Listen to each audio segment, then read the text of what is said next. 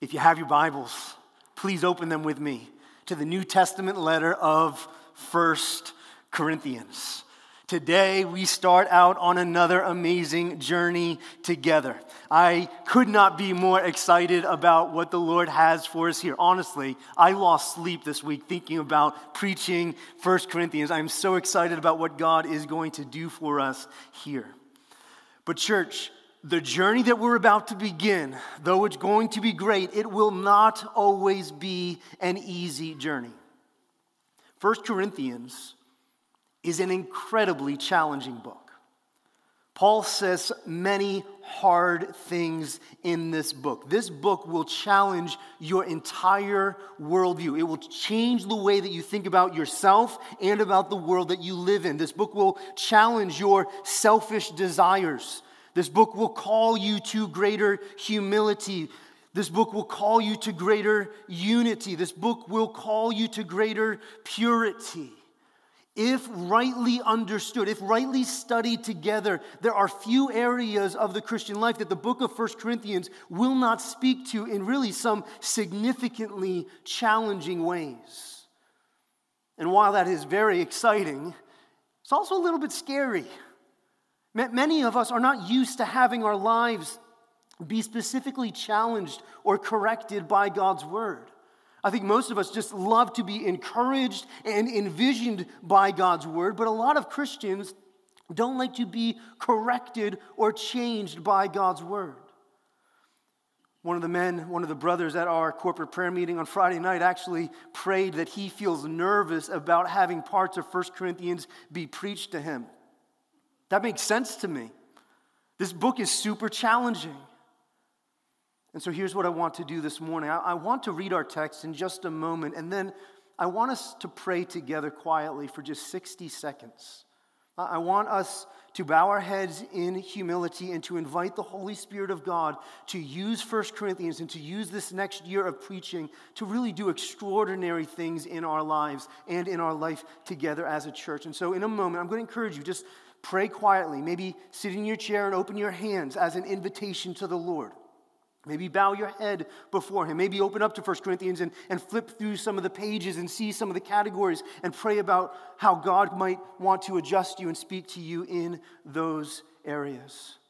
But let's begin with the reading of God's Word. Our text for this morning is 1 Corinthians chapter 1, verses 1 to 3. It says, Paul, called by the will of God to be an apostle of Christ Jesus, and our brother Sosthenes, to the church of God that is in Corinth, to those sanctified in Christ Jesus, called to be saints, together with all those who in every place call upon the name of our Lord Jesus Christ, both their Lord and ours. Grace to you and peace from God our Father and the Lord Jesus Christ.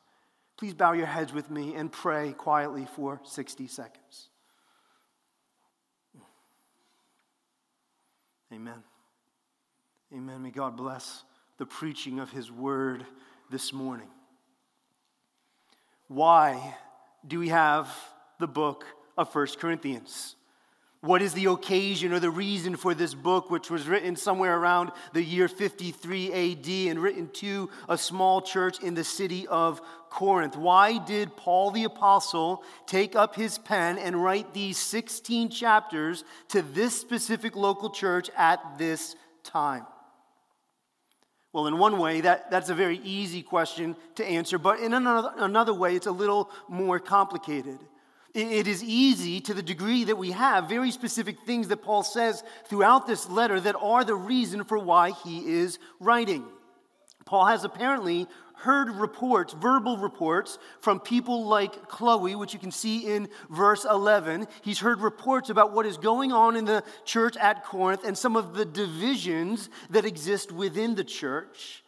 And he has also received at least one letter from the church in Corinth that includes certain theological and practical questions for Paul, and perhaps some even really strong challenges against Paul. And so Paul is writing to address these things. And many of those things are the subcategories for why Paul is writing. But what is the ultimate reason, the primary reason for Paul writing? Well, there are generally three reasons why scholars think that Paul took up his pen to write. First, some would suggest that it is to deal with a hyper-spirituality within the Corinthian church. These scholars would say that the Corinthian church has adopted a Gnostic or a hidden or a special spirituality among themselves, a spirituality that allows them to claim certain rights or privileges for themselves, even to challenge the Apostle Paul, a special spirituality that enables them to live free from certain restraints and certain calls to obedience, and that led them to be haughty or arrogant towards each other. Almost as if they walked around on Sunday morning saying, well, if you knew Jesus the way that I know Jesus, well, then you would have all the freedom that I get to enjoy. And so Paul's writing to counter this hyper-spirituality and to ground them in theological truth about the gospel. Other commentators, other scholars would say that Paul's writing to deal with an over-realized triumphalism in the Corinthian church. That Paul has heard that the Corinthian church is so celebrating the grace of God and his victory in their lives through the gospel that they believe wrongfully that sin in this world can't touch them any longer. That the victory of Jesus and the gospel makes them like Teflon Christians, that sin won't stick to them but just fall off of them, or that the world can't stain them any longer. And this over-realized triumphalism was making them careless as a local church, careless about sin, careless in their love for each other, careless about worldliness, careless about areas of life that, if not shaped in greater ways by the gospel, would actually begin to contradict the gospel that they claim to believe in. And so Paul is writing to them to adjust them and to give them greater understanding of how, though we are very secure as Christians, we are still called to fight against sin and against secularism in our midst. And that leads us to our third suggestion as to why Paul wrote this letter. Many scholars would suggest that he is simply seeking to address a worldliness which has crept into the Corinthian church. They've just become lazy Christians and have allowed the culture around them to affect them too much. And so Paul writes to them to remind them of how they are called to be distinct and holy in this world. And so which of these reasons is why Paul wrote? Honestly, Redeemer Fellowship, I think it's all three. Each of these reasons hits on very real issues that we will find within the Corinthian church. Indeed, they do claim to have a special spirituality that makes them better than others. Indeed, they do seem to have an over-realized triumphalism. Indeed, they do seem to have become too worldly. The world has crept into the Corinthian church. I think that it's all of these things. And friends, I think the same letter could be written to us today as well for all of the same reasons. The Christian church today is guilty of all of these things in one form or another. In fact, I imagine that every Christian man or woman in this room can relate to at least one of these issues. Maybe you think of yourself as having a special or a particularly mature understanding of the gospel that makes you haughty towards other Christians. Maybe you have an over-realized triumphalism, a perspective that you don't need to think about sin. You don't need to confess anything in your life. Maybe you are a Christian who has just become too worldly, allowing worldly philosophies and ideas and immorality to creep into your life and into your soul. I think that all of these are reasons for why Paul wrote to the Corinthians, and I think that all of these are reasons why we still need the letter of 1 Corinthians today. I need this. You need this. We all need this together. But listen, if these are the issues, how does Paul seek to deal with these issues? Well, what is his approach to both caring for and simultaneously correcting the Corinthian church? Well, as we will see, his approach is to give them the gospel, and to give them the gospel again and again. Paul, as Douglas Moo says, Paul deploys theology to deal with issues. He deploys gospel theology. He uses theological truth of the gospel, and specifically the theology of the cross, to lovingly correct and to direct this specific local church. Another commentator says that Paul seeks to allow the reproclamation of the gospel to create a new value system in the lives of these Christians. And so Redeemer Fellowship, here's what 1 Corinthians is going to do for us this year. 1 Corinthians is going to deploy glorious theology about Jesus and the cross into our lives. It's going to deploy glorious truths into our lives in order to make us more confident in who He is and make us more like Him through our holiness.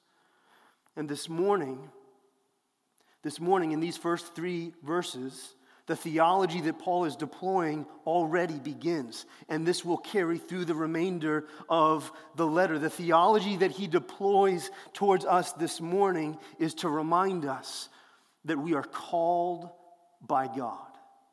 Called by God to salvation and called by God to obedience. Friends, here's the main idea for our message this morning. Every Christian has been called by God and is now called to live for God.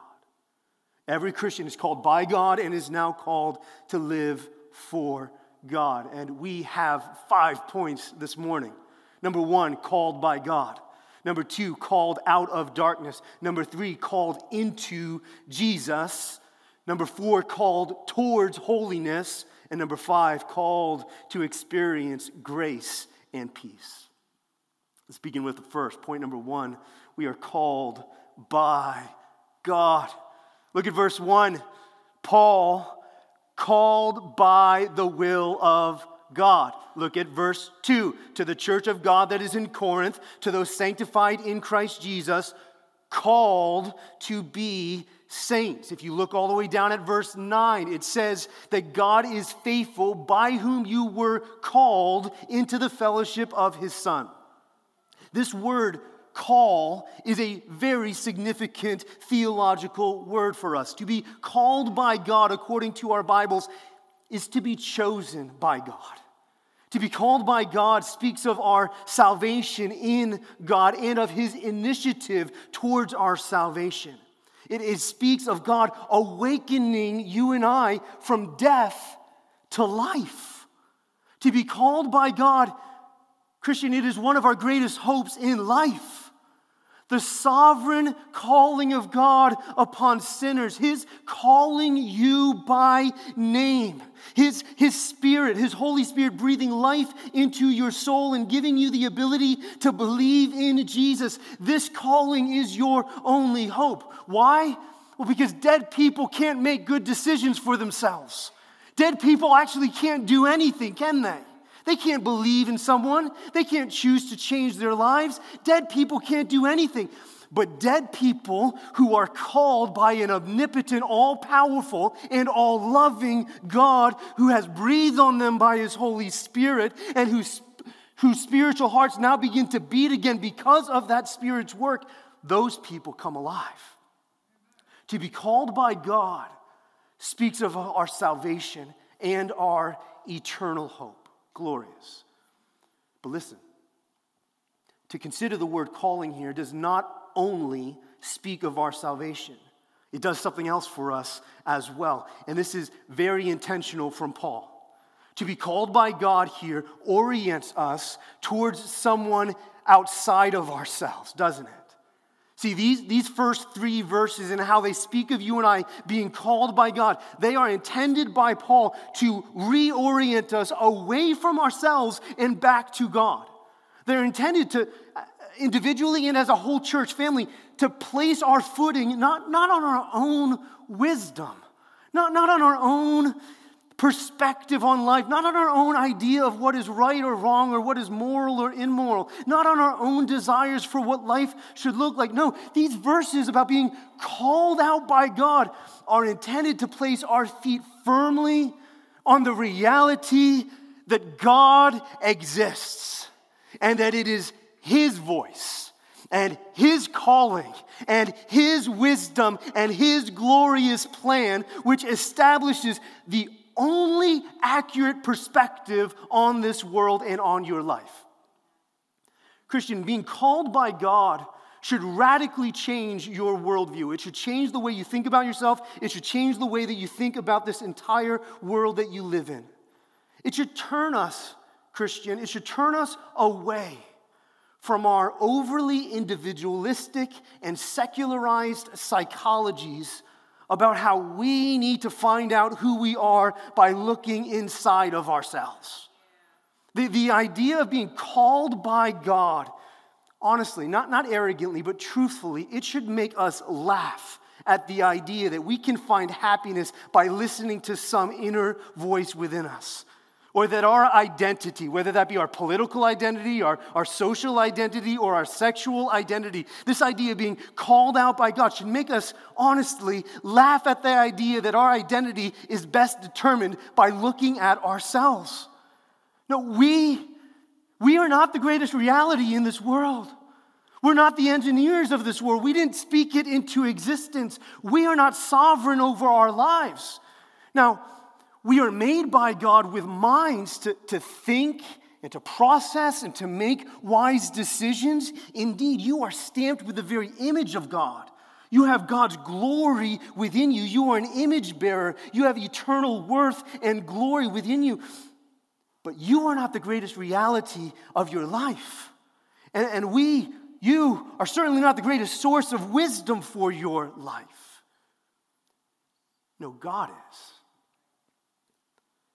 In his excellent book entitled The Rise and Triumph of the Modern Self, author Carl Trueman talks about how over the last several centuries, not the last several decades, over the last several centuries, the Western culture has been intentionally moving towards a view of life where the greatest authority for life comes from within ourselves. He talks about the difference between living with an external and an objective authority outside of ourselves, like God, or looking inside of ourselves to find our authority. And he talks extensively and brilliantly about how it is this authority of self, the authority of our desires and our feelings that has led and is leading to the chaos of our culture today. And listen, if you're a college student, you know exactly what we're talking about. Because likely on your campus, there are thousands of people who are listening to what they hear from themselves, and inevitably it's leading to chaos again and again and again.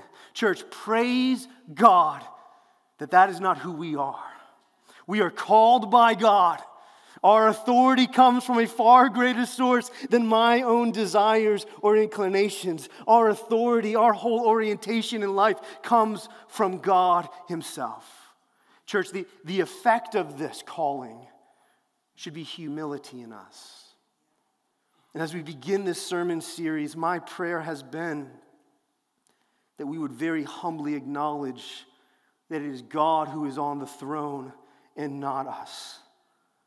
That He knows what is best for our lives, that His word is the authority over our lives. And listen, that we would hold no area of our lives as off limits to Him. That there be no area of our life where we say, God, you can correct me in this area, you can correct me in that area, but God, don't touch this area. This is mine. No, my prayer has been that we would humbly acknowledge that He is truly the only wise God. And that, as Paul says in chapter 8, yet for us, Redeemer Fellowship, yet for us there is only one God the Father, from whom are all things and for whom we exist, and one Lord Jesus Christ, through whom are all things and through whom we exist. Church, we only exist because of Him and His calling upon our lives, and so we owe our full allegiance and devotion and trust to Him. That brings us to our second point. Point number 2, We are called out of darkness. This is a very short point, but it is an important one because it builds hope.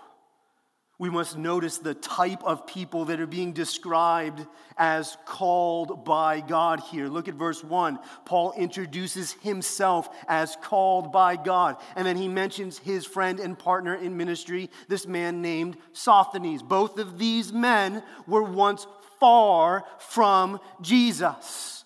At one time, they both hated Jesus. According to the historical account in the book of Acts, Paul was a persecutor of the church. He hated Jesus. His sole mission in life was to destroy the Christian church in the first century. Paul was a murderer. He was an incredibly violent man.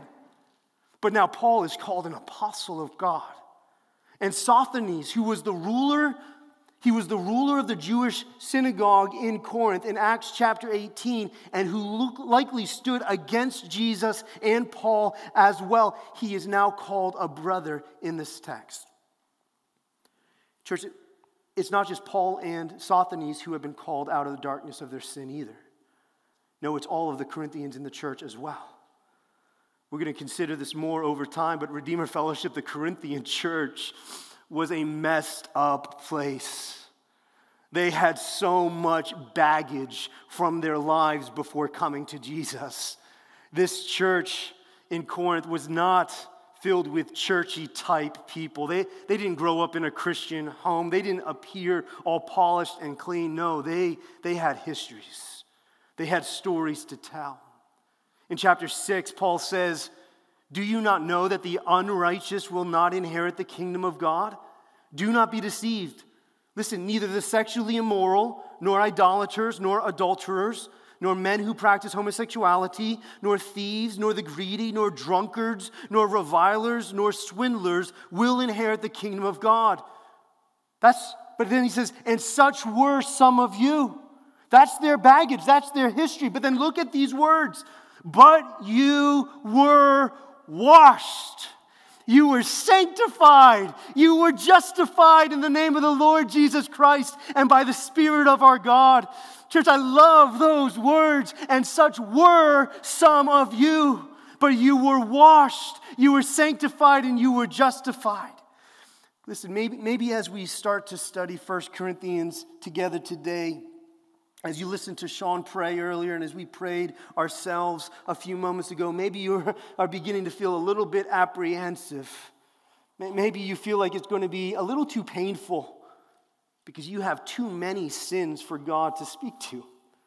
Maybe you feel fearful that God is going to lead you to openly confess sins in your life that no one else currently knows about, sins that you have hidden in the dark. Maybe you feel fear that God is going to cut off some area of your life that your flesh holds as precious. Church, look at the power of God's grace. Such were some of you, but you were washed and you were sanctified and you were justified by His grace. God has called us out of darkness. He has called us to Himself. And listen, church, not only has He delivered us from darkness, He is now calling us towards great holiness. He's calling us even more into the light of His Son as He desires to accomplish great things in our lives. And that brings us to our third point. Point number 3, we are called into Christ. We're going to see this more next week, that Paul is filled with love for the Corinthian church. They are very dear to him. He loves them. However, this love does not keep Paul from saying some very hard things to this local church family. He says things like, "I could not talk to you as spiritual people, but as infants of the flesh." That is not a compliment.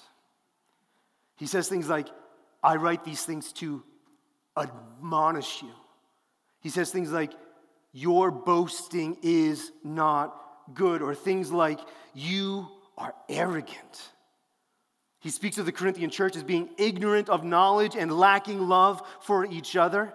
In chapter 11, he says, I do not commend you, because when you come together, it is not for the better, but for the worse. He speaks of them as lacking self-control and lacking wisdom and lacking discernment. Listen, some people have described the letter of 1 Corinthians as like a verbal spanking from the Apostle Paul. Friends, if that is what it is, then how are you and I supposed to get excited about this? Last time I checked, most of us don't like being strongly corrected. We're not fans of verbal spankings. We don't like looking at our sin in detail. We don't like seeing that there are areas of life that we need to change in. But friends, as we begin this study together, we must acknowledge together as the body that this resistance to godly conviction, this slowness on our part to welcome godly correction in our lives, primarily from God's word, that's our flesh speaking rather than God's grace speaking in our lives. And we know this because God's word is very clear that when the Spirit of God is present with us, we should want to grow in godliness. We should want to bear fruit. Verse 2, Paul says that we have been sanctified in Jesus. That means to be set apart for a pure purpose. He calls us saints of Christ. He describes Jesus as Lord 2 times in these verses. That word Lord means that he's our master and that he has authority to direct our lives. Christians are supposed to be sanctified. We are supposed to be changed by God's grace. Jesus, our Lord himself, said that a tree is going to be known by the fruit that it bears. James says that faith, a profession of faith without active obedient works, is dead faith. Paul says in Romans chapter 6, by no means are we supposed to go on sinning.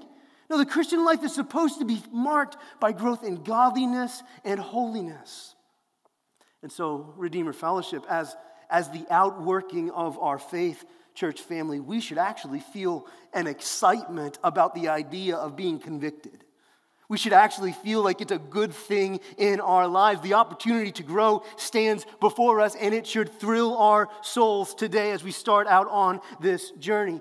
But Redeemer Fellowship, this is only possible. We will only get excited about true and deep sanctification and growth in godliness if we know not only how we have been called out of darkness through our conversion, but also how we have been called into Jesus. We've been called out of darkness and called into Christ. Look at how many times in these verses Paul finds identity for himself and for the Corinthians in or through Jesus. Verse 1, he is an apostle of Christ Jesus. Verse 2, to the church of God that is sanctified in Christ Jesus. Verse 3, he prays that grace and peace will be multiplied to them from God our Father and the Lord Jesus Christ. Paul knows the journey is about to begin. He knows that he has some difficult things to say to this church, and so he takes time to immediately remind them of how secure they are in Jesus. Their entire identity is hidden in Christ. We're going to see this more next week. Paul goes on to tell the Corinthian church that you are not your own, for you were bought with a great price. Look at verse 8 of this chapter. He says, Jesus Christ will sustain you to the end, guiltless in the day of our Lord Jesus Christ. He reminds them that they are both secure and actively being sustained by Christ.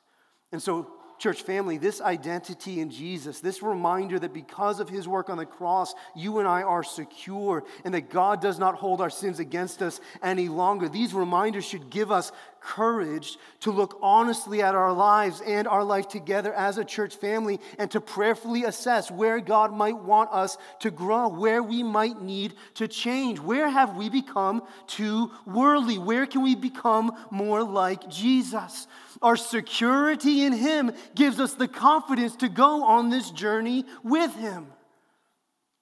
You know, a few months ago when we were talking about God's providence in the life of Joseph from the book of Genesis, we talked about how God's providence is like the tracks on a roller coaster, right? Life may go up and down and all around, but we know that God's providence is guiding us forward, and we should be grateful for the tracks of his providence. But tracks are not enough for a fun roller coaster experience, are they? Tracks are very important, but it's also kind of important that you are securely fastened into the ride. I remember when I was a kid at Great Adventure, I went on a roller coaster, and we went over a loop, and one of my shoes flew off. You don't want that to be you. And so when you sit down in that roller coaster and that restraint comes down and clicks tightly around you and almost pinches you in there, that enables you to enjoy the rest of the ride ahead. It holds you tightly and allows you to continue on the ride with joyful anticipation. Friends, Paul wants us to know that we've not only been called out of darkness, but that we've been called into Jesus. And we are secure in him. He is holding us tightly by his grace. We are clothed in his righteousness. His grace covers every area of our lives. His work on the cross has brought about the eternal favor of God the Father. And so we can walk this road with him. We can follow Paul on this journey, and we can do it with joy and anticipation that God has great good in store for us. And so let me encourage you, be finding your identity in Jesus these days. May 2022 be a year where you become very confident in who you are, not in yourself, but in Jesus. Now, that doesn't mean that life will be easy for you. It means that you will find the strength in him to walk through many challenges, many trials, and many areas of conviction from his word so that you might become more like him.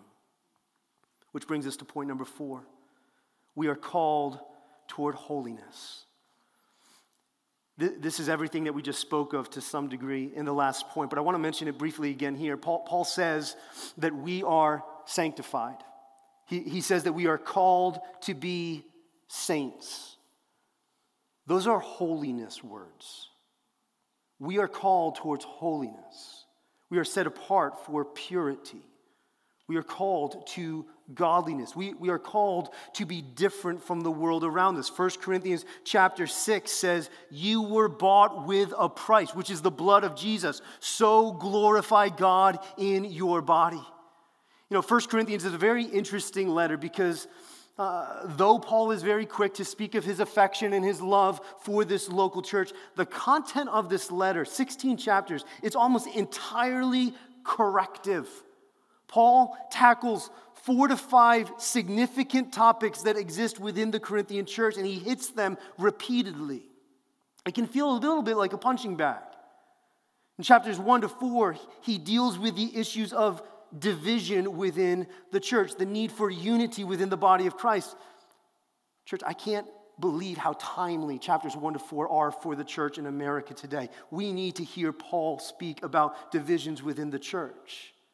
Chapters 5 to 7, he deals with matters of sexual purity and instruction for marriage and about the dignity of singleness as well, all topics greatly needed in our day. Chapters 8 to 10, he deals with the issues of selfishness within the church and the need to love each other in areas of Christian liberty and throughout all of our daily lives. We need that today, to know how to love one another in a growing and diverse church. Chapters 11 to 14 deal with a carnality, a fleshliness within the church, particularly on Sunday mornings, and how the church is not being led by the Holy Spirit, but rather is being led by their earthly desires and by their fleshly pride. Chapters 15 to 16 deal with the need for the resurrection. I love that we read Acts chapter 1 today. It's so fitting because that's where we're going to end this book later this year. As we live in a dying and in a decaying world, we need the hope of the resurrection. We need to remember that Jesus is alive. Folks, these are really big issues in the Corinthian church and in our lives as well. We need to learn more about purity. We need to learn more about unity. We need to learn more about how to be led by the Spirit. We need to learn more about the resurrection power that we have in Christ. But how? How do we deal with all of this? Friends, when something is wrong in our lives, isn't it important to find the right solution to that problem?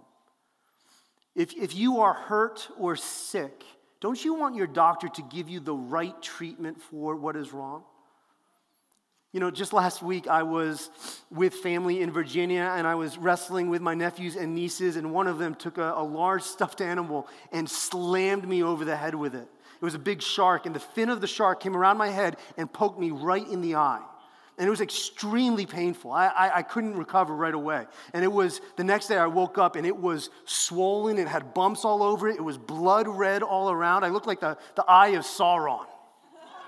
It was bad and it was extremely painful. We didn't know what to do about it at first, but we got some old eye drops that we found and we put them in.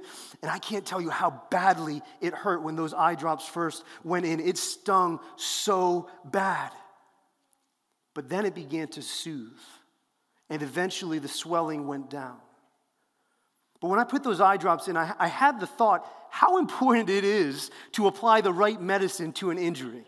Can you imagine if I poured something else into my eye? If I accidentally grabbed the mustard or the salt or vinegar and poured that into my eye? How painful, how damaging that would be.